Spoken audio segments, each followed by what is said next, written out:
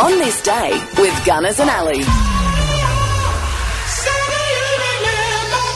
It's Wednesday, the 29th of November. Shall we check out what happened on this day? We shall. John Mayall, the British blues guitarist dubbed the godfather of British blues, is 90. Denny Doherty, Canadian vocalist with the Mamas and the Papas, was born in 1940 in Canada, lost him in 2007 at the age of 66, gave us some massive hits, including that one, California Dreamin'. Jeanette Holmes-Acorte is 80 today, the Aussie businesswoman, known as one of the richest women in Australia. Yeah, I bet she's having a lobster Christmas, a white one this year. Merry Christmas. Felix Cavalieri, the lead singer with the Young Rascals, is 81. Brian Cadd, an Aussie singer, songwriter and pianist, is 77. Don Walker, he was the Aussie muso, piano, keyboard player, organist and vocalist with Cold Chisel. He turns 72 today. Working hard to make a living.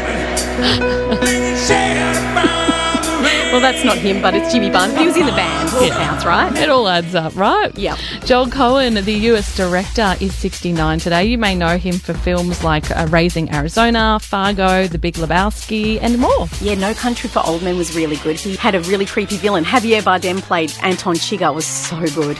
Another good actor, Andrew McCarthy. The US actor is 61. He was big in the 80s with things like St. Elmo's Fire, Weekend at Bernie's, and Pretty in Pink with Molly Ringwald. Vocalist with New Kids on the Block, Jonathan Knight, is 55. The right stuff, woo!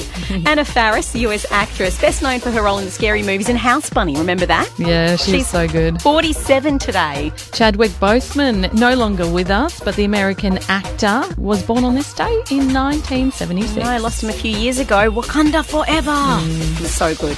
Australia's first Holden motor vehicle was launched by General Motors Holden on this day in 1948. Jimmy Barnes met his future wife Jane at 4 p.m. precisely at Motel 7 in Canberra on this day in 1976. How cute is that? And they're still together. You often see them posting to socials, her playing guitar and Jimmy singing along. Very talented lady. She was at telethon with him recently as well. She's great. Awesome. Someone else who's a legend, Warnie.